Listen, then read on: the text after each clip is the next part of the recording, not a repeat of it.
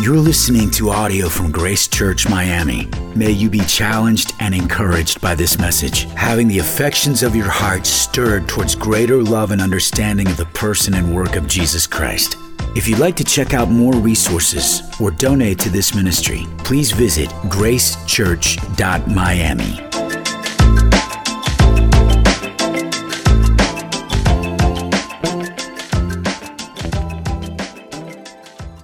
Having had the chance to sing earlier together, as is often the practice of the body of Christ when we gather together, one of the greatest joys of the church gathered together is singing.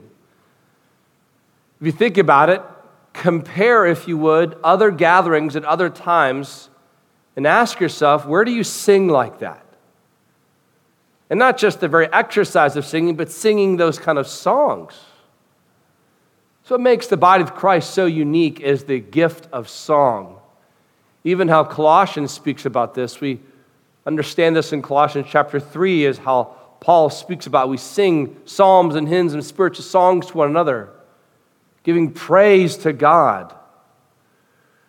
Well, singing has been a joy for many people. We have people who lead us in songs, people like Kayleen, people like Chris and others who are very gifted at music. Others of us are not as gifted at music. We do better down there than up here. It might surprise some of you to learn this, but I actually used to sing in the choir. No one is more surprised at this revelation than my own wife, who has stood by me countless amounts of times when I sing. My singing can be more compared to shouting.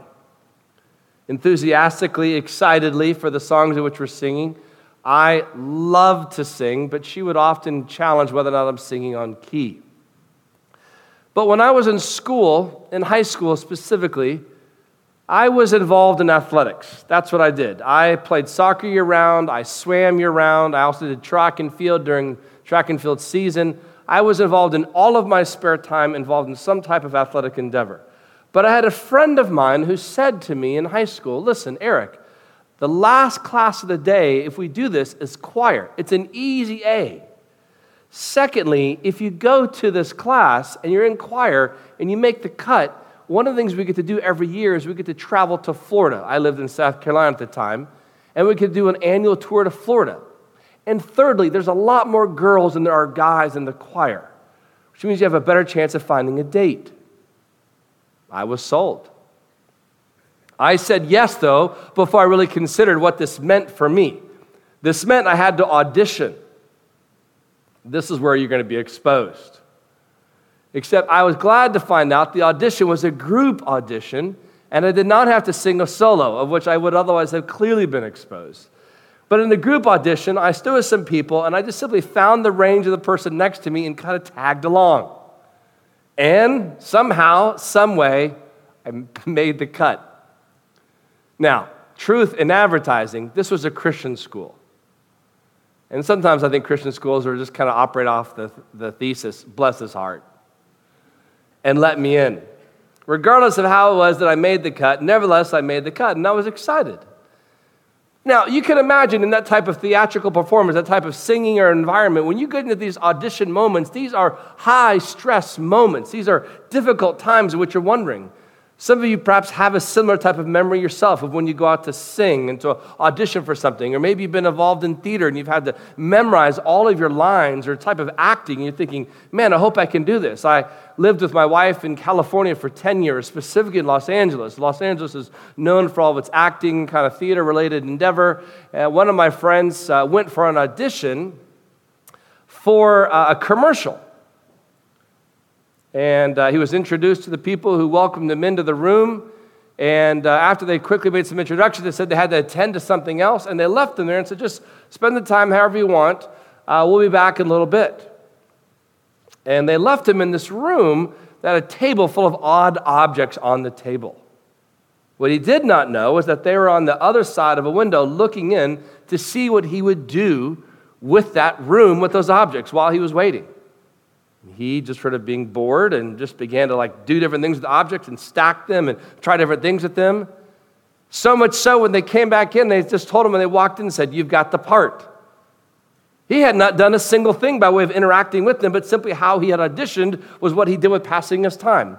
Next thing you know, he landed a national TV commercial, which is a pretty sweet deal. But this type of environment can be a high-stress environment. You want to make sure you perform well, performing according to your lines and your expectations. You want to make sure you proclaim excellently as to what's being expected of you, that you would be asked to come back and do it again. Well, tonight, we're introduced to some individuals that have a responsibility to proclaim. They are a part of a choir that is nothing less than angelic. But what they're about to do tonight is what we're about to see later this evening, we are invited to do as well. But there's no auditions, there's no tryouts, there's nobody not making the cut. It's simply a matter of desire, if this is indeed your desire. As we're going to see in the text tonight, in Luke chapter 2, it was certainly their desire to do so. If you would, turn in your Bibles to Luke chapter 2. We've been in our previous weeks together in the book of Matthew, but we're taking a break this evening to be in the Gospel of Luke, specifically to look at the scene of the birth of Jesus Christ. Now, for tonight's purposes, we're not looking at the entire scene and all the things leading up to it and following from it. We're just simply looking at one particular scene within the larger scene of the birth of Jesus. To give you kind of a feel for what's been taking place already in the life of Christ, the angel Gabriel has appeared, and has appeared to not only pronounce the arrival of John the Baptist, but also of Jesus. And you can see this prophecy that would come as you see this in Mary's description of this in Luke chapter 1, and then Zechariah's prophecy also in Luke chapter 1. And then you have in Luke chapter 1, verses 1 through 7, the birth of Jesus Christ. It says specifically in verse 7, she, referring to Mary, gave birth to her firstborn son, that being Jesus, and wrapped him in swaddling cloths and laid him in a manger because there was no place for them in the inn. And that takes us to our text tonight. Look with me at verse 8 as we see, kind of lead up to where we're going to be in verses 10 through 14. In the same region there were shepherds out in the field, keeping watch over their flock by night. And an angel of the Lord appeared to them, and the glory of the Lord shone around them, and they were filled with great fear.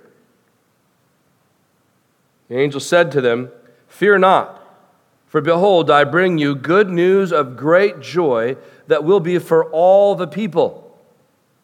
For unto you is born this day in the city of David a Savior, who is Christ the Lord.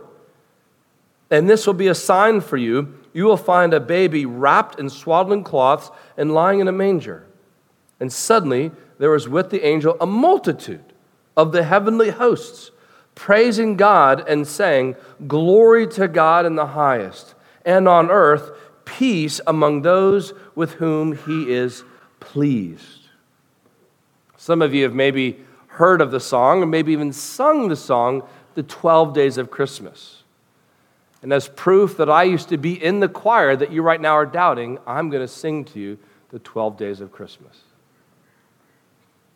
I'm actually not. That would horrify my wife. It's interesting to note, though, a little curiously less known fact about the 12 Days of Christmas. It's reported in history that the 12 Days of Christmas was written to actually teach children in a creative fashion truths about Christianity, specifically the Bible. You're thinking, really? Well, may I share a few points with you? On the first day of Christmas, my true love gave to me a partridge in a pear tree. I'm not tracking it. The partridge in a pear tree represents Jesus, the Son of God, whose birthday we celebrate on the first day of Christmas. Christ is symbolically represented as a mother partridge, the only bird that will die to protect its young. On the second day of Christmas, my true love gave to me 2 turtle doves, These twin birds represent the Old and New Testaments. So in this gift, the singer finds the complete story of the Judeo-Christian faith and God's plan for the world. The doves are the roadmap that's available to everyone. I could go on for all 12 days, but a few more. On the 9th day of Christmas, my true love gave to me 9 ladies dancing. You're like, okay, there's no way. There's just no way. Well, wait for it. It's reported that the 9 dancers were really the gifts known as the fruit of the Spirit from Galatians. The fruits are love, joy, peace, patience, kindness, goodness, faithfulness, gentleness, and self-control. Well, I'm not here to preach the 12 days of Christmas, but from Luke chapter 2, verses 10 to 14, I am here to give you the 5 truths of Christmas. The 5 truths of Christmas from the text that we've just read together. Truth number 1 that we've just saw in the beginning of verse 10 is that the gospel is proclaimed. The gospel is proclaimed. It says, and the angel said to them, fear not, for behold, I bring you good news of great joy. Now, I want you just to kind of feel the sense of the scene here of what happens in the end of verse 9 into verse 10. So there are these shepherds minding their own business, doing their job, and here comes an angel. Now, we don't know who the angel is. It's presumably by guess, maybe Gabriel himself. But an angel appears. Now, when an angel appears, it's usually not a good sign. Usually in the Old Testament, it can be seen oftentimes, not every time, but oftentimes as a sign of judgment. But I think it's worth noting here that when the angel appears, their response causes them to basically freak out. They're panicking. They are very, very worried. Now, I think this is worth noting here because oftentimes, or I should say at times, even today, you'll hear people describe that God appeared to them. An angel appeared to them, God appeared to them. And it's amazing to me how casual they are about this. As if to say, someone just walked in the room they hadn't expected to say, like, oh, look who it is, it's God. What brings you here? And they go on and tell some revelation that God apparently gave them because of how he appeared to them. But you notice if you see here in the text, when something that's divine appears, something that's angelic in its creation has appeared to them, it causes great fear. They're overwhelmed with fear. They're greatly concerned. In fact, that's the very first thing the angel has to do is he has to calm them down. It says in verse 10, the first thing he says is, fear not. Fear not. Which is why he then flips the script on us. He says, fear not, for behold, I bring you good news of great joy. This truth number 1 about the gospel being proclaimed is this declaration of good news. In fact, the very term here being used is the term gospel. I bring you the gospel of great joy. I bring you good news of great joy. The term is not insignificant here. This term good news was used to describe even the birth of the Emperor Augustus. This event in history was described at the time as good news and an arrival of a Savior, even the term would be used. This is why Luke's description is significant. Jesus is lying in an animal trough, and yet heaven is present in this moment. I mean, just again, go back to, if I can give you the description again, the significance of what's being said here. Verse 7, she gave birth to her firstborn son, wrapped him in swaddling cloths, and laid him in a manger. Friends, when we think about God's gift to mankind, and we're sort of trying to find the Savior, like in a similar way, trying to find Waldo, where do we not look? We typically don't go to the manger. We'll look in the palace. We'll look on the mountaintop. We'll look in a place that's deserving of great honor and recognition, but to look in a manger? Wrapped in swaddling clothes where you're sort of accompanied, your sort of wingmen, if you will, are animals? Smelling animals? No festive celebration? Yet the angel is saying here, this arrival of this person is good news of great joy. This term here is a sort of compounding reality, like it keeps getting better upon better upon better. It's this compounding reality of the greatness of God in the birth of the Son of God who became like one of us so that he might live in place of us. For those of you who are not clear about the gospel message, you need to be very clear about this evening. This is not just a 2,000-year-old story that sits on a time capsule for some time gone past. This is a present opportunity now to see the same good news and the same opportunity for great joy. Truth number 2 that we see here in the 5 truths of Christmas is that everyone is invited. Everyone is invited. That's exactly what it says here in verse 10. I bring you good news of great joy that will be for all the people. For all the people. I mean, first of all, I don't want you to miss the first announcement here of the Messiah's birth. I mean, like, the first people you go to, the first people the angels show up at was not the scribes, not the religious elite, not the priests. They do not go to Jerusalem. They do not go to the temple. They go to shepherds. Shepherds who, by their very nature, by their very job description, are unclean. And because of their job being taken away so often from the temple, they couldn't get clean very often themselves. And by clean, I don't mean in the sense of like clean versus dirty. I mean like ceremonial clean to be able to be presented before God. The shepherds were outcasts. And yet here is God not calling the rich and the mighty. Here is God calling the poor and the lowly. The people that otherwise would see themselves as being outcasts and unable. The best they can do is help facilitate somebody else's worship with animals, but not their own. Yeah, that's exactly where God goes. Friend, if you ever felt like where you're at in society, what you've done or not done is not going to turn not only the heads of people around you, but not turn the head of God himself, you would be completely wrong. God specializes in pursuing and proclaiming the good news of his Son to people who think they otherwise do not deserve it. Who otherwise, other people think you do not deserve it. God says you do. God is glad to pursue you with this proclamation. Additionally, this idea that salvation will be for all people was not just about the class of people, the shepherds versus the priests, but also the ethnicity of people. Something which we're being very familiar with in the book of Matthew, as we see the salvation that Jesus continued to proclaim throughout his ministry was not simply one to Jewish people. It was not some ethnocentric reality by only those who were Jewish could understand who the Messiah was, who could understand who the Savior was. Instead, they would find, no matter where they came from, no matter what ethnicity they were a part of, they could find peace with God through faith in God's Son. Salvation is not exclusive to the Jewish people. It's a message that has offended many Jewish people, but nevertheless, most of you sitting here tonight are not Jewish. You are an illustration of this good news for all people.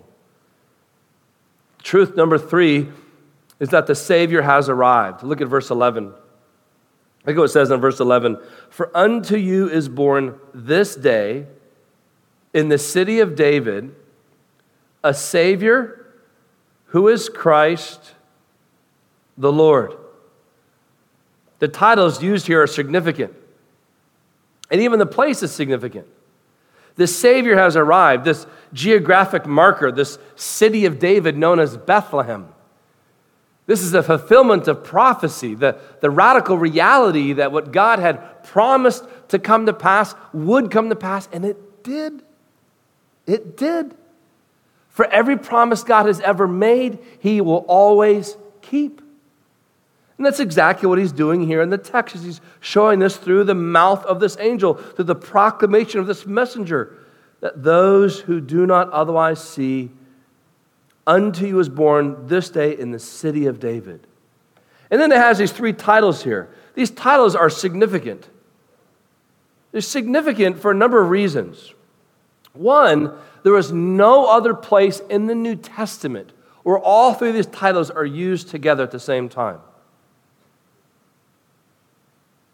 Savior, Christ, and Lord. The reader is prepared here for the use of Savior and Christ by this previous reference in Luke, as we've seen, but the title Lord here applied to Jesus for the first time as a comprehensive title. This goes all the way back to the Old Testament, the significance of what's being said here. The idea of Savior would have reflected this call of Jesus to deliver his people. Rich in meaning. Now, for the Jewish mind, the significance of Savior would have been significant because of what they're wanting. They wanted salvation. But the term in the Greek mind, the Greek culture had been influencing that time at the place, the word Savior would be used commonly. A Savior could be anybody that has sort of helped your life. You refer to this as maybe a doctor could be a Savior. A ruler could be a Savior. A philosopher could be a Savior. But for the Jewish reader here, a Savior would be someone's of significant declaration because why? They needed salvation, and yet God sends not what they would expect. This term Savior, referring to the people in the Old Testament, describes a deliverer from enemies, such as a judge. What's significant, though, is this idea of these terms being brought together in verse 11. If you can see it there, a Savior, Christ, the Lord. This idea of Christ being this anointed one, this promised Messiah. Friends, what we can see here in the text is worth just sort of noting by personal application today for anybody here who professes to be a Christian. It's worth noting that God does not make a distinction, or otherwise we at times try to make a distinction. Here's what I mean. There are many people today who want Jesus to be their Savior, but they do not want him to be their Lord.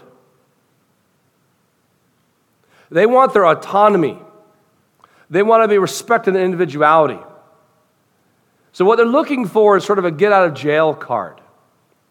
They're looking for someone that can kind of take care of their problem at the end of their life while they continue to live their majority of their life however they so please. There might be some here tonight who believe that. Perhaps sometime in the past you had a conversation with somebody. Could have been a Sunday school teacher. Could have been a parent. Could have been a pastor like myself. And at some point you came to understand, wow, there's a God. Wow, I've committed some acts of rebellion against that God. Wow, there's going to be consequences. And you are somehow led to believe, I trust wrongly in that the person did not mean you to think this way, but you nevertheless kind of reinterpret this way, that all you needed to do was to, well, honestly, say a little magic prayer. You know, just kind of repeat after me. A little saying of this, it kind of makes it all go away. And so at some time in the past, you can imagine a time, you can even think of a time, you maybe even wrote down the date out of a time when you actually prayed a prayer. And you declared in that prayer, Jesus, you are my Savior.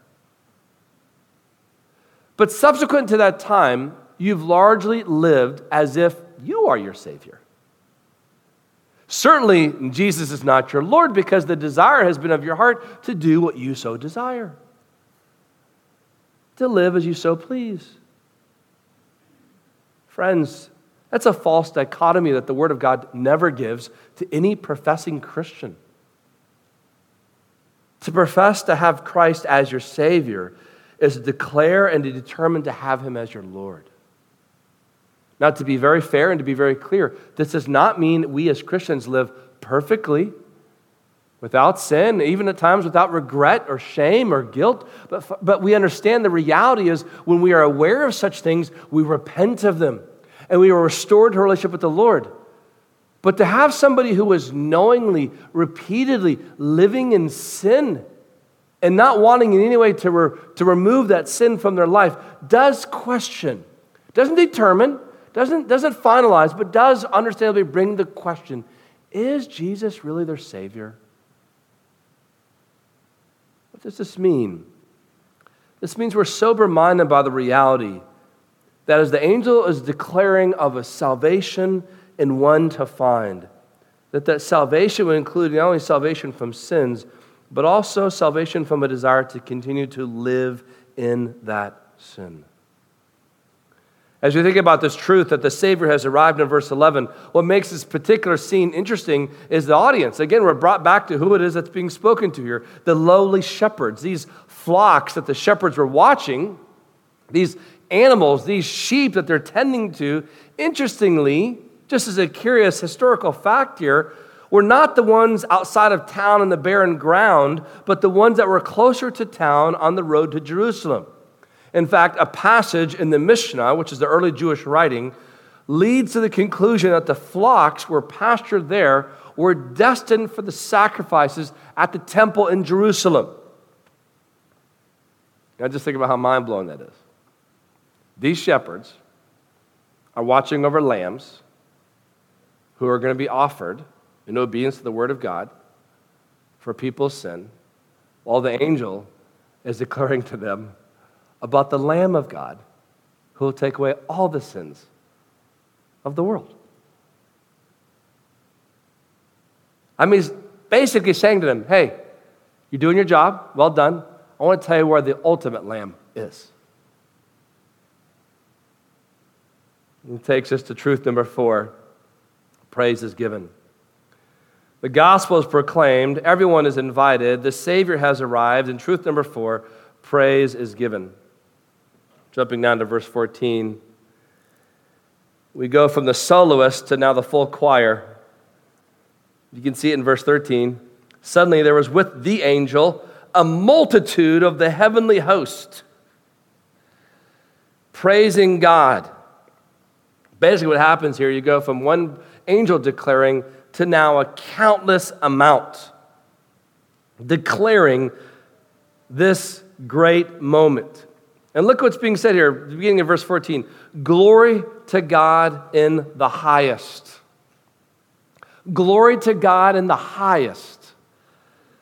As Warren Wiersbe says, how amazed the angels must have been when they saw the Creator born as a creature, the Word coming as a speechless baby. And the angels now collectively declaring the greatness of God in the most unlikeliest of circumstances. How radical would this have been? How overwhelmingly would this just to take in and to grasp? I don't know which should be more overwhelming, what it is that's being said or who it is that's being said, who's saying it. Perhaps you've had a chance to be at such theatrical performances of something like a major Broadway production or maybe just a major choir cantata or something like that. It can be pretty amazing if it's really a significant group of musicians. I remember one time going to a university production, watching a song declaring the greatness of God and salvation, and I was just amazed at just the triumphant choir they were singing. I can pretty much just guarantee you this, no choir was as good as this choir. And here they are declaring it. Here are the angels declaring it. Glory to God in the highest. Significance of God being declared in the highest and yet seemingly born in the lowliest of places. I'm reminded of what Paul says in 2 Corinthians chapter 8, verse 9, where Paul says, "For you know the grace of our Lord Jesus Christ, that though he was rich, yet for your sake he became poor, so that you, by his poverty, might become rich." Listen to what Paul says to Timothy in 1 Timothy chapter 3, verse 16. He says, "Great indeed, we confess, is the mystery of godliness. He was manifested in the flesh, vindicated by the Spirit, seen by angels, proclaimed among the nations, believed on in the world, taken up in glory." That significance of being manifested in the flesh. God became like us so that he might fulfill the law on behalf of us, so that all those who would believe in him for the forgiveness of their sins, having been crucified on the cross, buried and resurrected 3 days later, that we would be forgiven for having believed in him and him alone for the forgiveness of our sins. Takes us to truth number 5. And the 5 truths of Christmas, truth number 5, peace is offered. Peace is offered. Look at verse 14 again. And on earth, peace among those with whom he is pleased. The phrase here means those upon whom God's will or his favor rests. And it's an expression of the thought of God's free choice of those whom he wills to favor and save. We see this back in chapter 1, verse 78. Look at verse 78 and 79 of chapter 1. Because of the tender mercy of our God, whereby the sunrise shall visit us from on high, to give light to those who sit in darkness and the shadow of death, to guide our feet into the way of peace. For the time and centuries, now God, through his Son, has declared salvation to all who would believe. This good news, as it says here, peace on earth among those whom he is well pleased. It's noteworthy that God did not send a soldier. He did not send a judge. He did not send a reformer. He sent a Savior to meet man's greatest need. I prayed it earlier this evening. I want to just say it again to you now in person.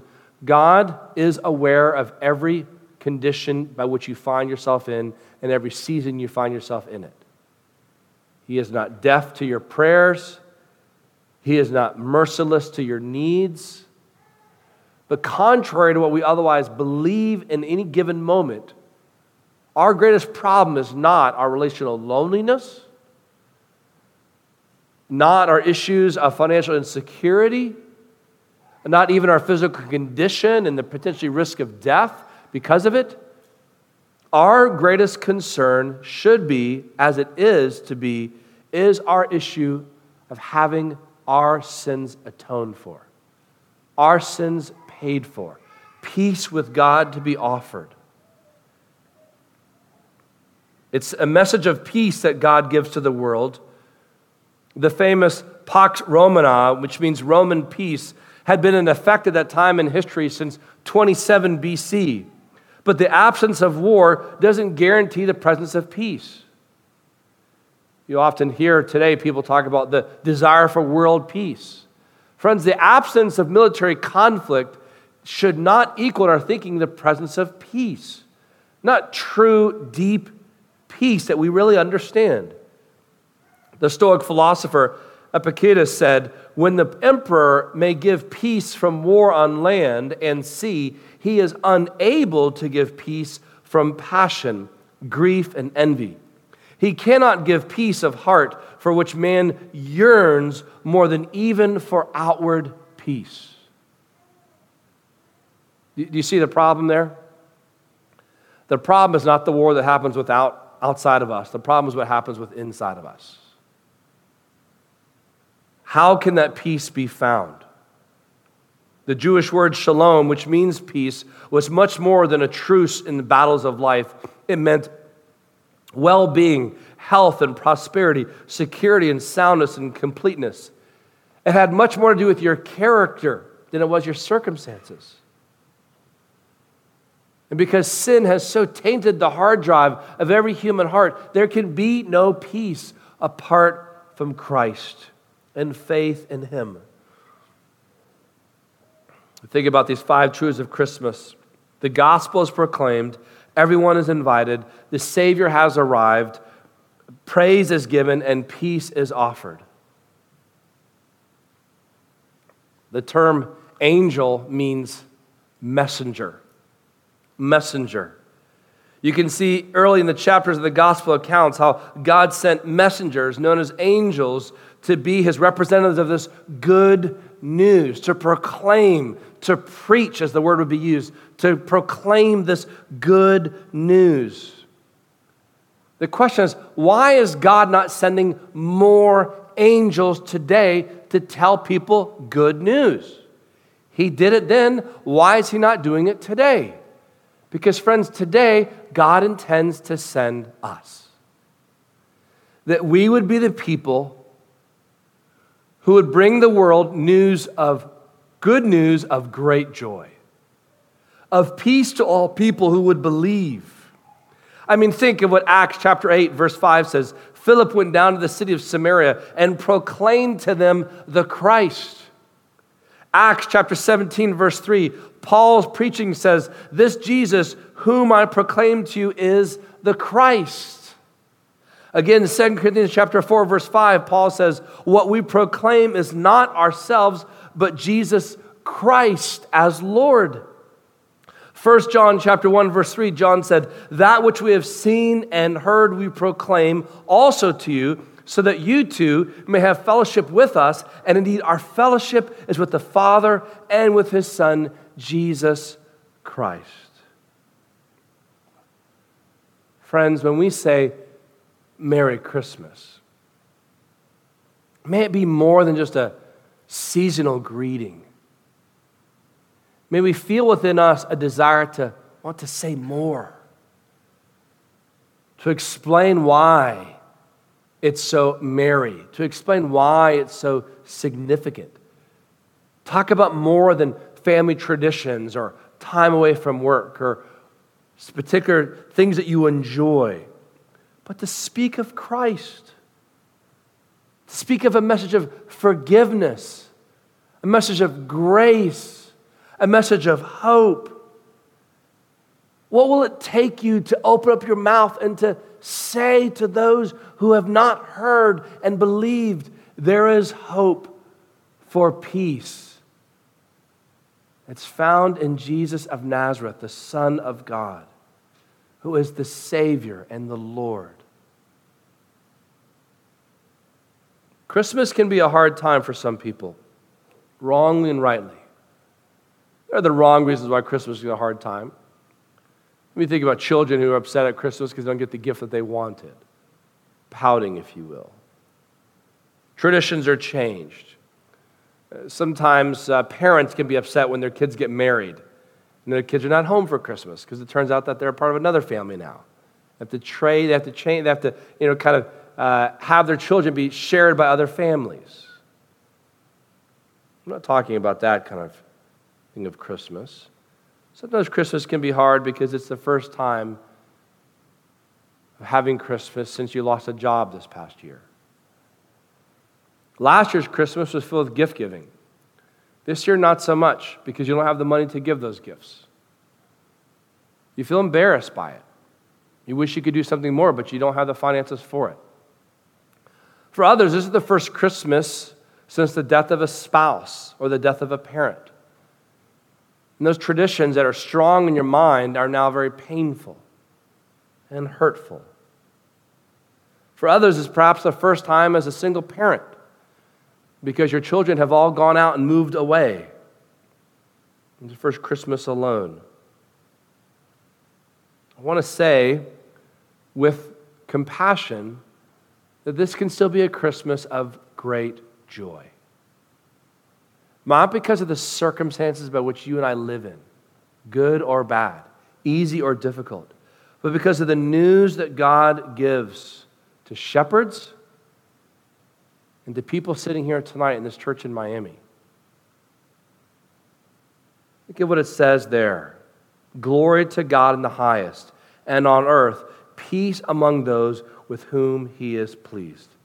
Tonight is our invitation to join that choir and tell that story.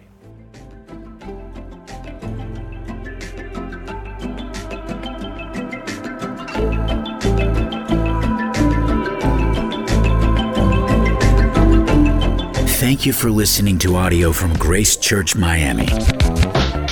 May God draw you nearer to him through his word.